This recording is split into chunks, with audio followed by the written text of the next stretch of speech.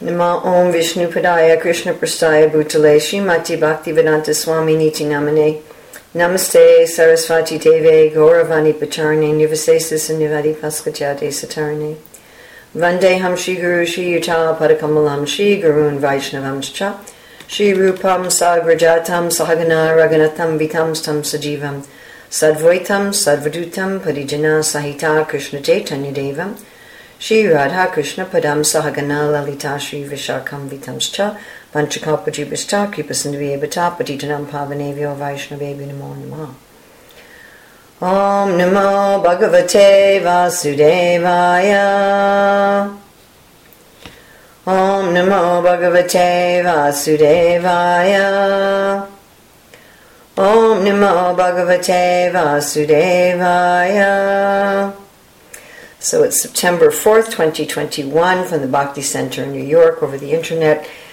We're reading a difficult verse today, Srimad Bhagavatam, Canto 9, Chapter 14, King Pururava, enchanted by Urvasi. Text 37. Shriyo yakarunat kuryor durmarsha priya sahasa gnatya parte pivishrabam patim vartaramapyuta. Striyaha, women, he, indeed, akarunaha, merciless, kruraha, cunning, durmarshaha, intolerant, priha sahasaha, for their own pleasure they can do anything, gnanti, they kill, alpa arte, for a slight reason, api, indeed, vishrabdam, faithful, patim, husband, bhartaram, brother, api, also, uta, it is said. Srila Prabhupada translation. Women as a class are merciless and cunning. They cannot tolerate even a slight offense. For their own pleasure, they can do anything irreligious, and therefore they do not fear killing even a faithful husband or brother. Srila Prabhupada's purport. And I'd like us to really concentrate here on the beginning of this purport. King Pururava was greatly attached to Urvashi. So this gives us some context. Yet despite his faithfulness to her, she had left him. This also gives us some important context. Now, considering that the king was wasting his rarely achieved human form of life, another important context, Urvasi frankly explained the nature of a woman. Because of her nature, a woman can respond to even a slight offense from her husband by not only leaving him, but even killing him if required. If required is quite a funny way to say it. To say nothing of her husband, she can even kill her brother. That is a woman's nature. Therefore, in the material world, unless women are trained to be chaste and faithful to their husbands, there cannot be peace or prosperity in society. Striyo yakaruna kura durmarsha priyasahasaha gnatya parte pivishrabam patibrataram apyuta. Women as a class are merciless and cunning. They cannot tolerate even a slight offense. For their own pleasure they can do anything irreligious, and therefore they do not fear killing even a faithful husband or brother. All right, let's look here at how we understand statements from Guru, Sadhu, and Shastra. So here we're looking at a difficult statement from the Shastra, and we're also looking at some difficult things in the purport. So as you may know, at the present time, I am the chairperson of the Shastric Advisory Council to ISKCON's Governing Body Commission. And the Governing Body Commission commissioned us to put together a system of ISKCON hermeneutics, which means how do we understand the statements of Guru, Sadhu, and Shastra. So this is a sample hermeneutical path. There are other hermeneutical paths. And when we try to understand a statement from Shastra, difficult statements, not difficult statements, any statements from Shastra, first we look at ourselves. We say, do I have good sadhana? Okay, well, I do my sadhana regularly. Is it good? Could be better. I could have more focus. I could have more love. Right? So that may impact my realization. Am I aiming toward a mood of surrender and service to Srila Prabhupada and my spiritual master? So am I trying to read this with a mood of surrender and service? Well, okay, I think I'm doing that. Do I have sufficient concrete experience of the topic in my personal life? Well, I have a lot of experience of people getting very upset at slight offense. I have a lot of experience of a person leaving someone who was faithful to them. I don't have any personal experience of murder. Do I have sufficient personal realization of the topic from my experience? I definitely have a lot of realization of the nature of people in this material world. Am I working towards embracing the principle of unity and diversity, that there can be many understandings? Yes.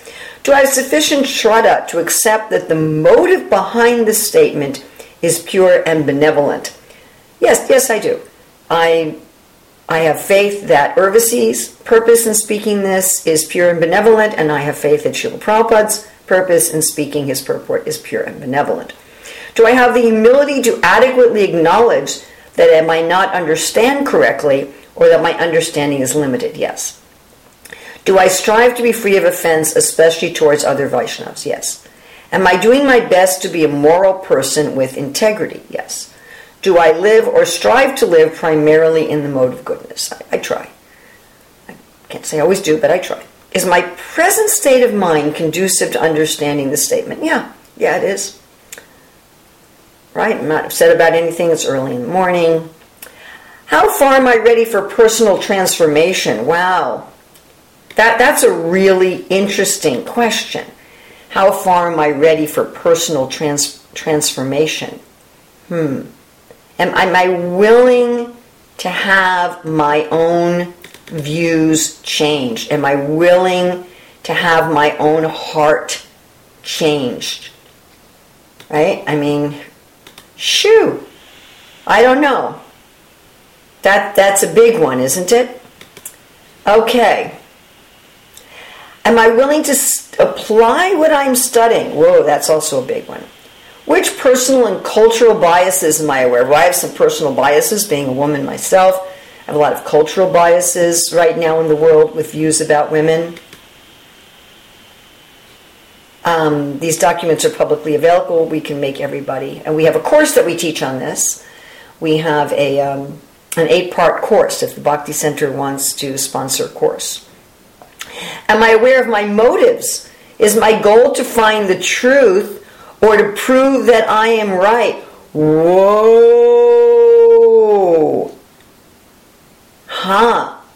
Do I really want to understand this, or am I going to just try to make a point here? That's another big one. All right, do I already have an opinion on the topic? Oh yes, I definitely do. If so, am I prepared to change it? Yeah, I think I am. Do I have the spiritual adhikar qualification to be studying this statement? Yes, for sure. Have I read all the major works of Srila Prabhupada? Yes, many times. How well do I know the language? It's my native language. Am I comfortable with uncertainty or paradox if needed? Yes. Am I willing to pray and wait for understanding to emerge? I did a lot of that the last couple days for this verse. All right, now in relation to Siddhanta, what we're trying to, and this is a very important thing. So we want to see if this verse is a statement of something that is universally true. So is this verse a statement of something that is true for all people, all times, all places, and all circumstances? So for that we're going to look at what do we mean by Siddhanta. Okay. So let's look at another document here. What we mean by Siddhanta, what we mean by something that is always true at all times and all places and for all people. We have 10 tenets of Gaudiya Siddhanta. This we extracted from Srila Prabhupada's commentary on the Chatur Sloki of the Bhagavatam as given in the Chaitanya Charitamrita Adi Lila. So these are our statements that are true always for all people, at all times, and all places, and all circumstances. Lord Krishna is the Supreme Personality of Godhead. He has his external inferior or material energy, Maya. He also has his internal superior or spiritual energy. He has his parts and parcels, the living entities who are spiritual by nature. The living entities in the material world are conditioned by the external energy. The living entities in the spiritual world are liberated. Achinta Beta Beta Tattva, simultaneous oneness and difference of the Lord and his energies. Love of God is the highest goal of life. To achieve love of God, one should practice devotional service.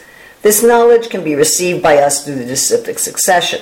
Okay, let's go back to today's verse. And women as a class are merciless and cunning. They cannot tolerate a slight offense. They can do anything irreligious. They don't mind killing anybody.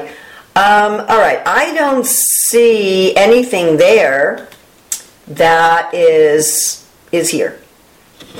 So this verse is not a restatement of eternal, universal, trans-contextual truth. It's just not. Okay, it's not a statement of that. All right, well, let's look at, again, okay, we're going back to a hermeneutical path. So, is it a restatement or elucidation of Siddhanta? No, it's not. Is it an application of Siddhanta?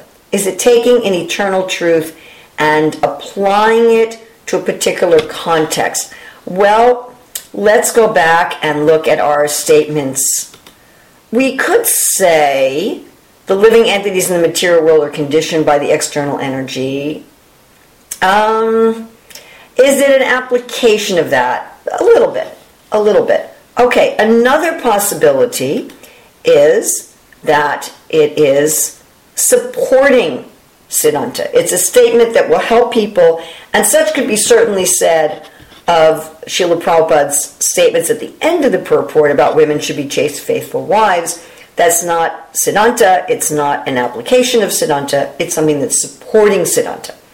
Another possibility is that a statement is opposed to Siddhanta. However, that's definitely not the case. All right. So now that we know that the statements we're looking at are not restatements of eternal, transcontextual, universal truths. They're to some extent an application of those universal truths, and they're mostly simply supporting it. So now to try to understand it, I'm just going to be going through these questions quickly, and then I'm going to be applying them to this statement. So we would focus on the meaning of the specific verse purport. What is being said here? What does it mean? How is it relevant to me in terms of achieving final and intermediate goals of devotional service? Then the context, which in this case is super important, and Srila Prabhupada brings out the context in the first 2.5 sentences of his purport. Focus on the context of the verse, purport, or statement. Ask him, how does this statement fit into the rest of the chapter of the book? To whom was it spoken? In response to what question or problem? When and where was the statement made? What other statements does the Shastra or Srila Prabhupada make on this topic? How does this Shastra instruct me to understand itself and its statements? Well, that we have, how does the Bhagavatam teach us to understand the Bhagavatam? Then what is the place of this chapter, book, or conversation in the hierarchy of Shastra and the works of Srila Prabhupada and the Acharyas? Now, it's also important, although I wasn't going to look at that specifically in this class, how it's in the 9th canto, preparing us to enter into the 10th canto. Is this statement or the whole section or work of which in a part on a beginning, intermediate, or advanced level? So the Bhagavatam in general is on an intermediate level. This particular statement, I'd say, is on a beginner level. Examine how the particular Shastra is structured. For example, is this focused on bhakti? Well, everything in the Bhagavatam is focused on bhakti, ultimately. But this is really leading us to detachment. Genre and mood of the work as a whole, is it philosophical or is it primarily poetry or narrative? Well, of course, the Bhagavatam weaves together philosophy and narrative. This particular verse we're reading is very much narrative. Now, who is it for? What are the qualifications of the intended audience? So this statement is for Pururava, a highly elevated, sophisticated Vedic king. What is it about? It's about becoming detached from the material world and taking up Krishna consciousness. What is it for? What's its fruit? The fruit is for giving up material attachments that are only causing us pain. How does it go about teaching what it's teaching? Through disgust, through revulsion. Are there ambiguities in the language, such as changes in the use of language over time? In this case, I would say no. The historical context, where applicable, I would say no. Through the statement repeatedly, deepening your understanding each time. Resist taking a statement out of context or as isolated from the entire work. Study Shastra and the instructions of Srila Prabhupada holistically and thoroughly. Consult with the understanding of other acharyas and contemporary Vaishnavas. And then a very important thing, research Srila Prabhupada's application of the topic under discussion. So how did Srila Prabhupada actually treat people? How did Srila Prabhupada actually treat, in this case, we would say, women? Okay, so that's our hermeneutical path. And based on that hermeneutical path, we are going to be looking at this verse and purport today. All right.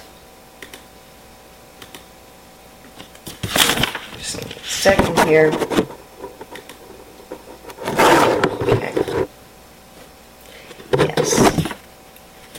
So what is Urvasi's main point here? She's talking about that only Krishna is going to be faithful.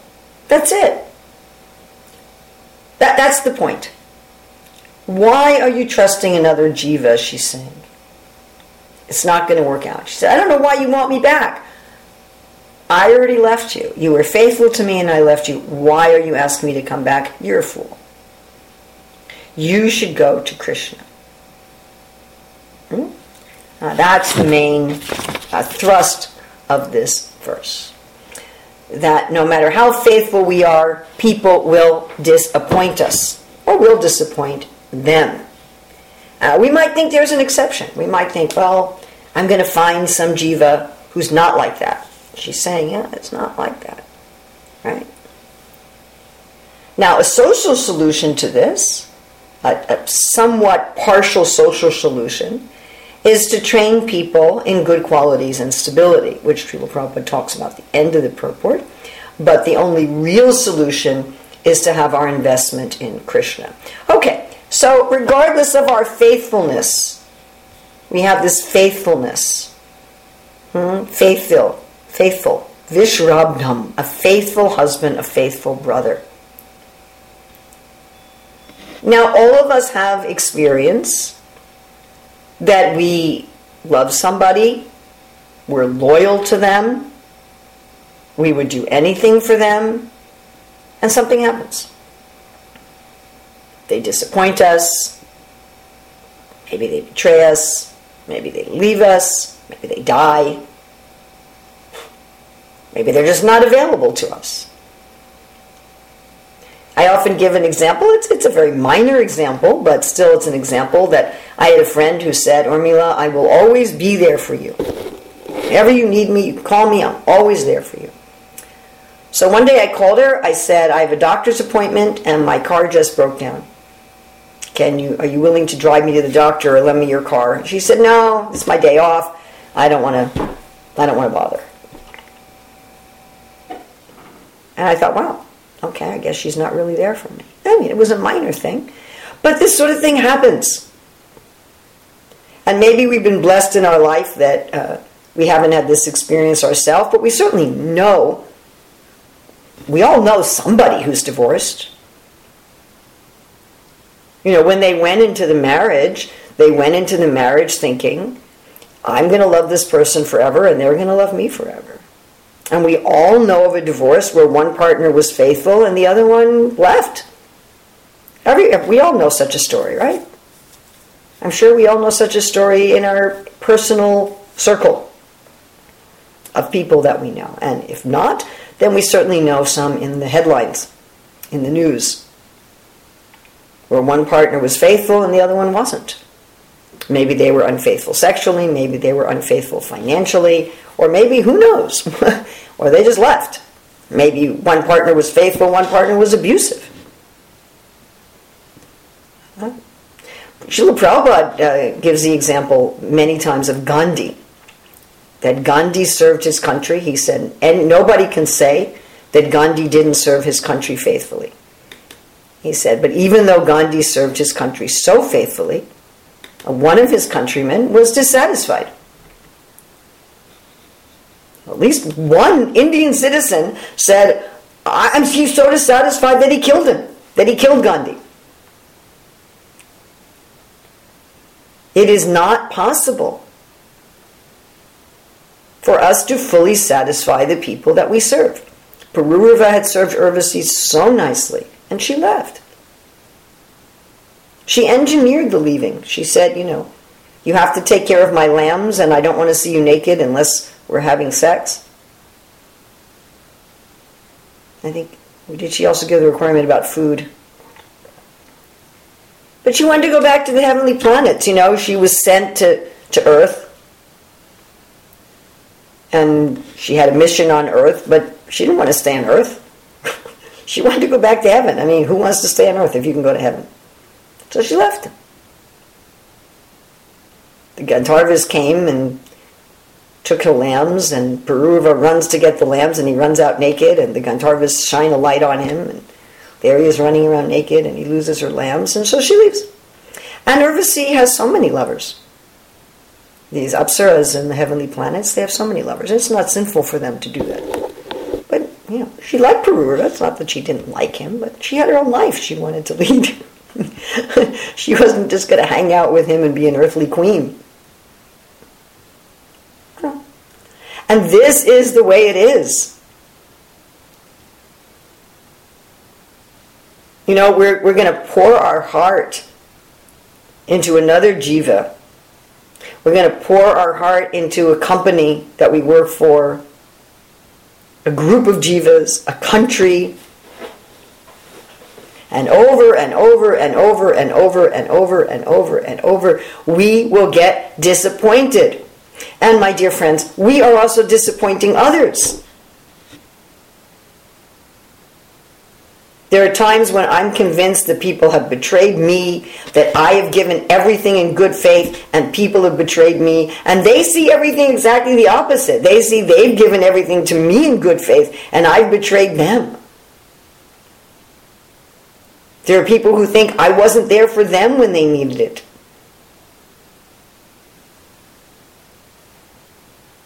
I may not like to think of myself that way. I may think I'm very loyal and dependable, but not everybody agrees. I know that for a fact. There are people who feel that I've offended them, that I haven't treated them nicely.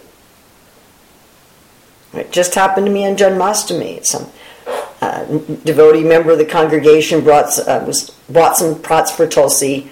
We needed to transplant Tulsi right away. He wasn't even going to come for Janmashtami. He was going to send them for someone else. He came for Janmashtami and he forgot to bring them. And I gave him a little bit of a hard time about it. And he was really hurt. And he said, wow, Urmila, I thought you were an advanced devotee. And you really hurt my feelings. It hurt his whole faith. We ended up chatting over. He went home, and I ended up spending from 10 to 11:30 on Janmashtami chatting with him over the internet and apologizing.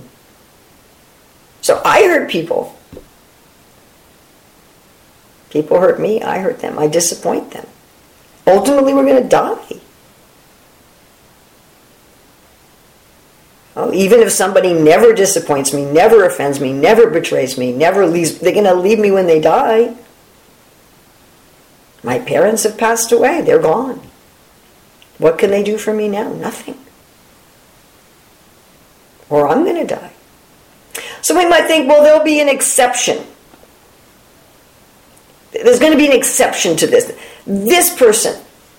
And particularly, people have a tendency to think that women are an exception. There's going to be a tendency to think, well, women are very saintly.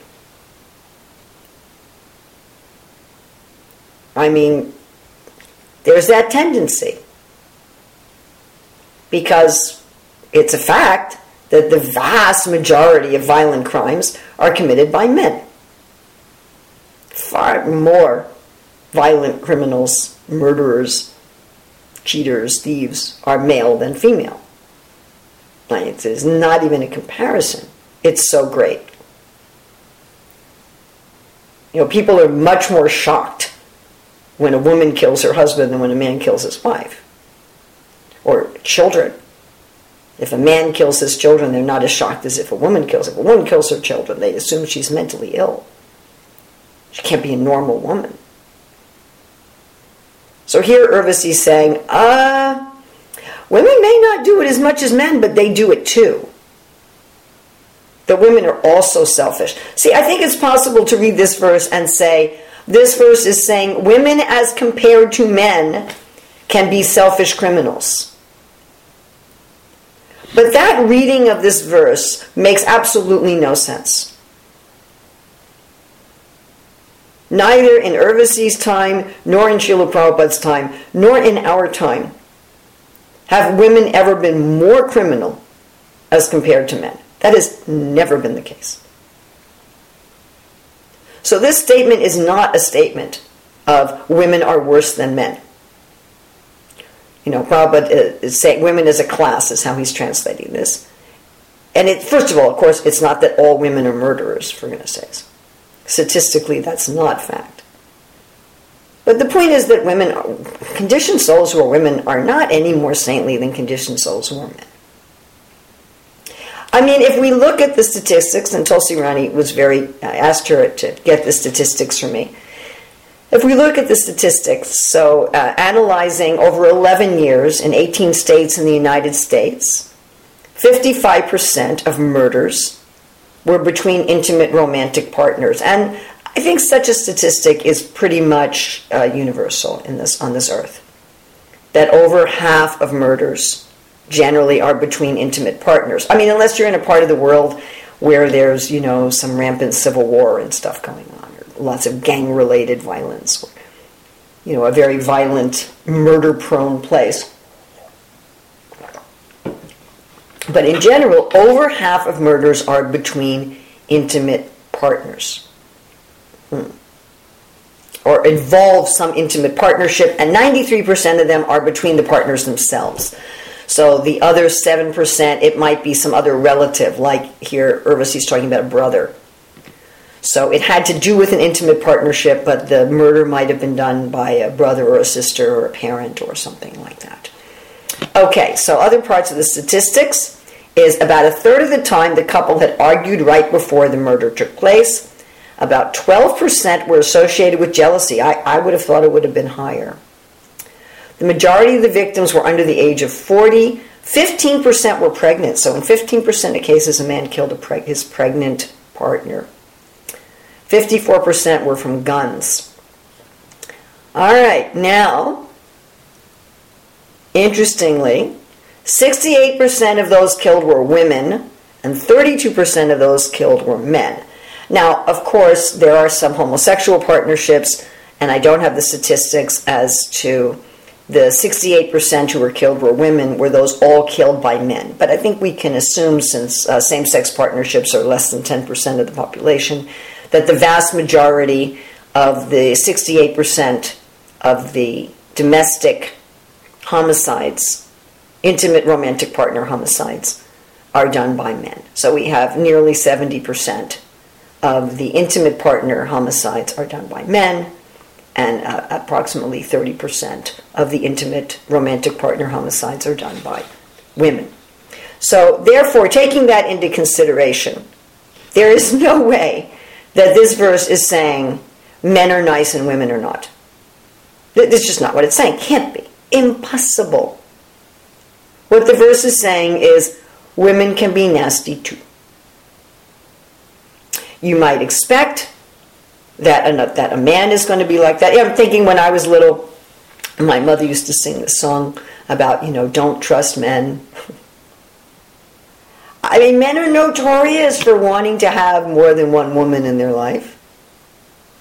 Generally, plural marriage in the world is a man having many women, not a woman having many men. I mean, that's just a fact. The societies in which women have more than one husband as a general thing are much less. The instances in the Shastra of such things are much less. We have Draupadi, we have Marisha, we have the wife of the fire god, the 49 fire gods. But so many instances of men who have many, many women. So a man being unfaithful to the wife is much more common than the woman being unfaithful to the husband. I mean, maybe in 2021 that's just all crazy. And the instances of men murdering their wife are far greater, over double that of women murdering their husbands. So Urvasi's point here is women can do it too. You trusted me. You thought, oh, not only she's a woman, she's a demigoddess. Wow. Demigoddesses are, I mean, she's an apsara, but still, they're much higher class than humans. And she's saying, but I wasn't faithful. She said, you trusted me. And she's beautiful. We tend to trust people who are beautiful, statistically speaking. Beautiful people are generally trusted more than not beautiful people. Tall people are trusted more, by the way, also. So here I am, I'm this beautiful demigoddess, and I broke your heart. She said, don't trust someone just because they're a woman. I'm going to trust them. I mean, we see this with sexual abuse. Right? Again, sexual abusers are predominantly male, overwhelmingly male. But there are female sexual abusers. I mean, I thought it's often funny, you know, the idea of, well, if you have a woman taking care of children, there's no way she's going to be abusive. Well, it's possible. And it's sad, you know. A lot of men have said to me how awful it is that just because they're a man, it's assumed that they're going to be violent, or it's assumed that they're going to be abusive.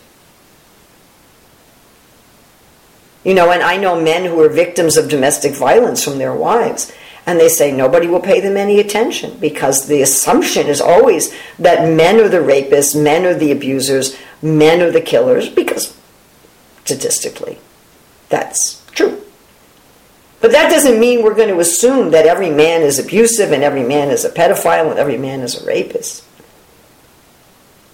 And sometimes women do these things too. So that's the point. So Srila Prabhupada is talking about two solutions here in the purport. At the end of the purport, he talks about the solution of having stable families, teaching women to be chaste and faithful to their husbands. Of course, other places he's going to talk about having men take care of their wives. He's not talking about that in this purport because Pururava did take nice care of his wife. In fact, that was mentioned by Urvasi. He was a good husband. He was faithful. He was a good, caring husband. The fault was all hers. It wasn't his at all. So therefore, in this particular case, Srila Prabhupada's not talking about the duty of the man, the duty of the husband. But in many places he said women should be trained to be chaste and faithful, and men should be trained to be first-class devotees of the Lord, first-class human beings. He says not that the woman should be chaste and faithful while the man is a low-class person. So this is a material solution. Train human beings to be ladies and gentlemen. Have stability in society. And people get married very young, soon after puberty, both men and women. There are extended families. There's smaller villages where people know each other and it's a lot harder to do something sinful.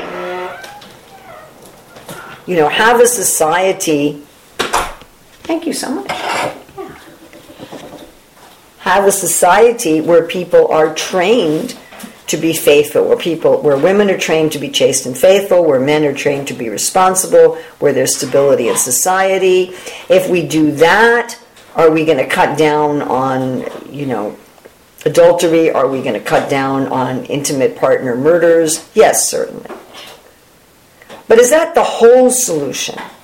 No, of course not. And therefore, in the beginning of the purport, Srila Prabhupada talks about considering that the king was wasting his rarely achieved human form of life, Urvasi frankly explained the nature of a woman. So why is she saying this to him? Why is she saying, hey, wake up. Why do you want me again? This life as a human being is valuable. Why are you going after me again? I was already unfaithful to you. I already left you. You've already seen that I'm a cheater. I could even kill you. Why are you running after me?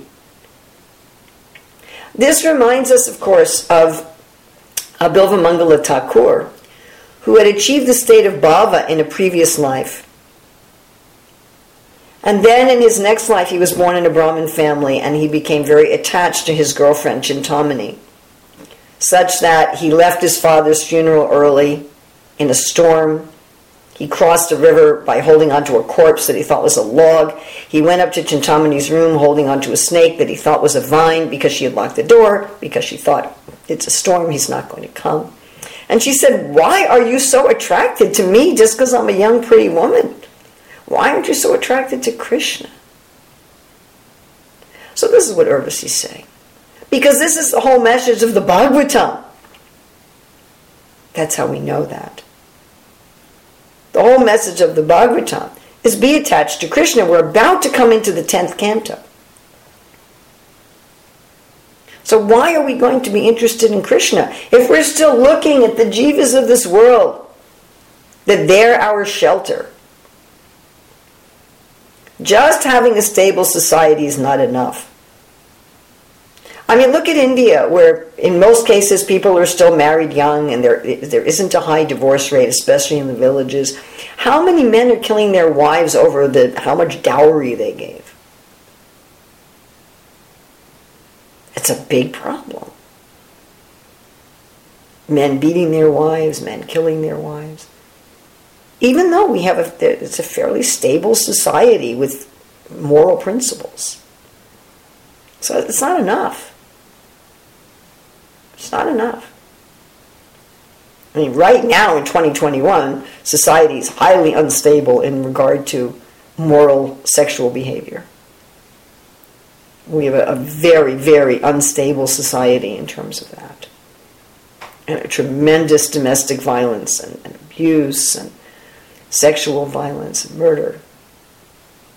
But if we go back to an earlier time when society was much more stable and pretty much everybody was married young and there was practically speaking no divorce, it's not that there weren't any intimate partner homicides or beatings or unfaithfulness. That alone, material solutions alone, will not solve the problem. The only thing that's going to really solve this problem is if we take our heart and we give it to Krishna. And then we do our duties in this world as a service to Krishna, not because we think that our duties in this world are always going to make us happy. If we think, well, if I'm really a good person, then I won't be cheated. Forget it. Or if I find really good people to trust, I won't be cheated. Forget it. No matter how good I am, I'm going to be cheated. No matter how good are the people that I trust, I'm going to be cheated. Let me fall in love with Krishna. And we should ask ourselves every day, did I do something today? Even if just for a moment. Did I do something today, even if just for a moment, where I really felt that connection with Krishna? Where I really felt that love with Krishna? Where my heart was moved for Krishna. Every day, at least something, not just to get my rounds done. Something. When I'm taking prasadam, when I'm dealing with another person, have I worked to get connected with Krishna? And when people in this world disappoint me, because they will, for sure, even if they're demigods. And when I disappoint others, because I will, for sure, because I'm a Kali Yuga human. to not be shocked. Oh, I can't believe it. I can't believe that person disappointed me. That's the way the person reacted to me on Janmashtami. Or Mila, I can't believe that you were upset about the pots. How could you be upset? You're a devotee. It's like, well, sorry, I'm Kali Yuga human.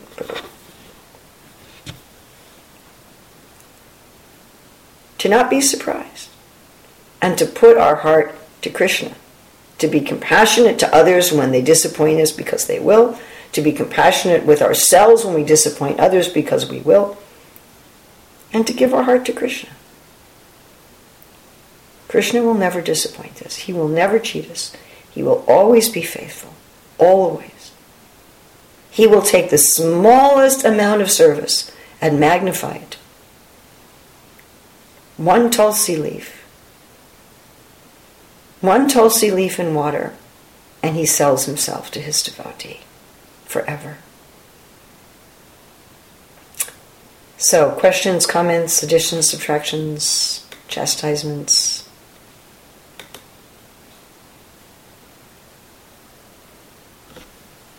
Hare Krishna, Urmila. Hare Krishna.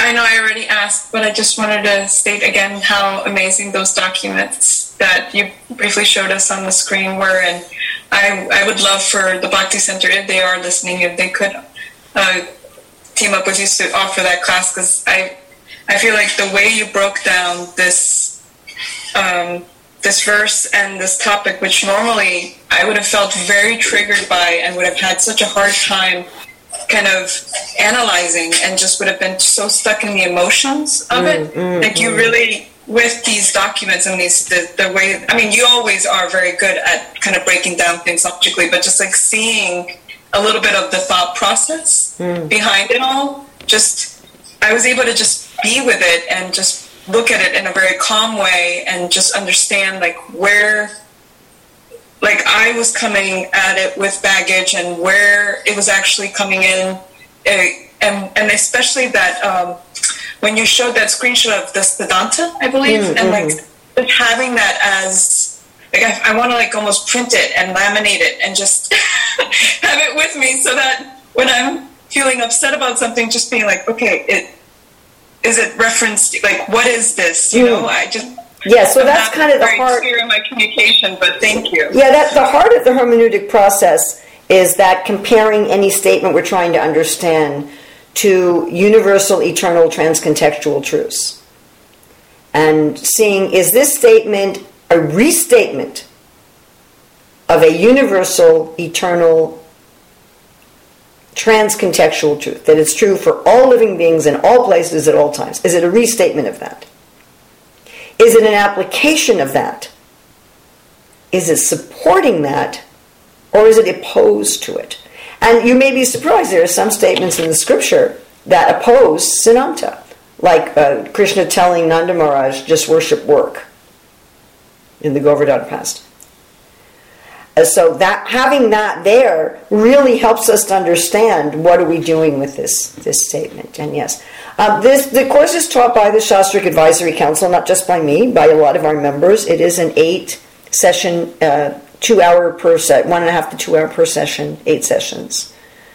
It does require some reading and preparation. And so far we've taught it twice. We taught it to ISKCON leaders, many of whom were in New York and New Jersey, and we also taught it to, through the Vrindavan Institute of Higher Education. And we are certainly the GBC is very eager for us to teach it again. And then the idea is that the people who study it, they can go on and teach it to others. Yes. Anything else anybody would like to bring up? By the way, those materials are publicly available, so anybody can get the materials. I can give them to somebody to give to everybody. Anybody else? The document is profound. Can you hear me okay? Yes. Yeah, and it helps to process a statement from Scripture. We don't want to bury Srila Prabhupada's statement. He in the context, he says, this is a woman's nature. That's what it says, Srila Prabhupada says in the purport. Yes. This, he said, this is a woman's nature. And if the context is, if you think you're a woman, if you say, I'm a woman, if you're under the impression that I am this body, then there will be a tendency to act in certain ways, to be unnecessarily offended by a slight offense, to respond in a, over-responsive way. If you think you're a woman. When Mother Vishaka was with Srila Prabhupada on a morning walk, and there was some sannyasis there, and one sannyasi said, Prabhupada, is it true women are 9 times more lusty? Prabhupada said, yes. And then Mother Vishaka was like, oh. And then somebody else said, Prabhupada, is it true that women are less intelligent? And Prabhupada said, yes. And then Mother Vishaka was like cringing, and she told me, then Srila Prabhupada looked at me and said, aren't you glad you're not a woman? Oh, she was like, right, wait a minute, that's the problem. In the context of thinking I'm the body, who can deny that there's a tendency to act in a certain way according to that misidentification? But you pointed out very clearly, trust Krishna, turn to Krishna, this is the real solution, and we can relax and understand that there really is no problem. Krishna knows what he's doing. Anyway, I'm not sure if that helps or not. But it does. And I didn't focus on the overreacting to slight offenses. But definitely women have a reputation for that, for reacting emotionally. People who think they're a woman. People who think they're have a tendency to be a tendency to do that. People think I'm a woman. Yes. But hold it, stop the music, hold it right there. That's the problem. I identify thinking I'm a man. And that's the problem. I identify thinking I'm this body. And then so many other things come as a concomitant. And that could be another class on this verse, actually. A completely different class on this verse would be overreacting to slight offenses. Would be identifying with the body. And another one would be identifying with the body. So I could see 2 other directions. I mean, with every verse, I'm convinced that there's at least 200 to 300 different classes that one could give. And so I think one would be, if you identify with this body, you're also going to be subject to the particular natures of this body. Right. And therefore, you're going to be in trouble. Right. Like the male nature is going to have more of a tendency towards violence. That's just testosterone, it's just, so if you're going to identify as a man, you're going to have that kind of a problem. And also this tendency to overreact to slight offenses. And overreacting to slight offenses is particularly a symptom of tamagun and rajagun. And so the more that we're affected by tamagun and rajagun, the more we're going to overreact to slight offenses and to slight difficulty. So we could give a whole class about the Trinadapi verse.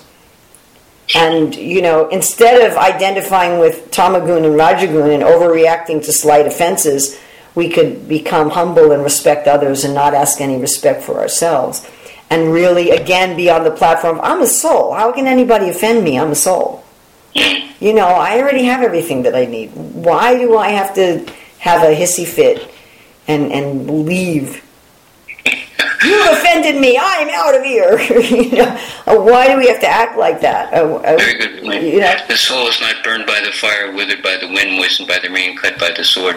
And interestingly enough, Srila Prabhupada says, we are all feminine in the sense that we are meant to give pleasure to Krishna. Well, that's the real feminine nature. There's Purusha. There's only one Purusha. There is and this could be yet another class on this verse. There is a sweet, amazing spiritual side of this feminine that you'll notice in Krishna's pastimes. I mean, most of the violence is done by Krishna, not by the ladies. Like the demon killing and stuff is done by Krishna. And the mock fighting and mock wrestling is cowherd boys, not the gopis. But as far as getting miffed by slight offenses, that's mostly the ladies. So we don't find often Krishna getting angry by slight offenses. I mean, Rupa Goswami only gives 2 examples where Krishna said to a gopi, you were late for our rendezvous, you spent too much time picking flowers, and another one where he said, why were you late for our rendezvous, in general. But so many examples of the gopis getting angry with Krishna over nothing, over anything or over nothing, and being, I'm not going to see you again. So that tendency of the female to become offended easily and say, I have nothing more to do with you, exists in a sweet form among the gopis and among the queens of Dwarka, where, I'm just studying this in Nectar Devotion, and I'm teaching right now at the VIHE the southern side of the Nectar Devotion, which is chapters 20 through 34. And you have this, it's so petty.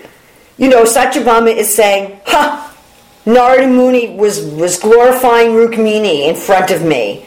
So I can't even be happy looking at the flowers on the mountain anymore. What joy is there for me in the world if Narada is going to glorify Rukmini? And that's exactly what they're like. These interactions are based on love. Yes. Not on selfishness. Exactly. I have to go right now. Krishna, glories to Prabhupada. Jai, yes, we should all go. It's after 8. Srila Prabhupada ki jai. Srimad Bhagavatam ki jai. All right. Okay, Mataji, thank you very much. We love you. Hare Krishna. Hare Krishna.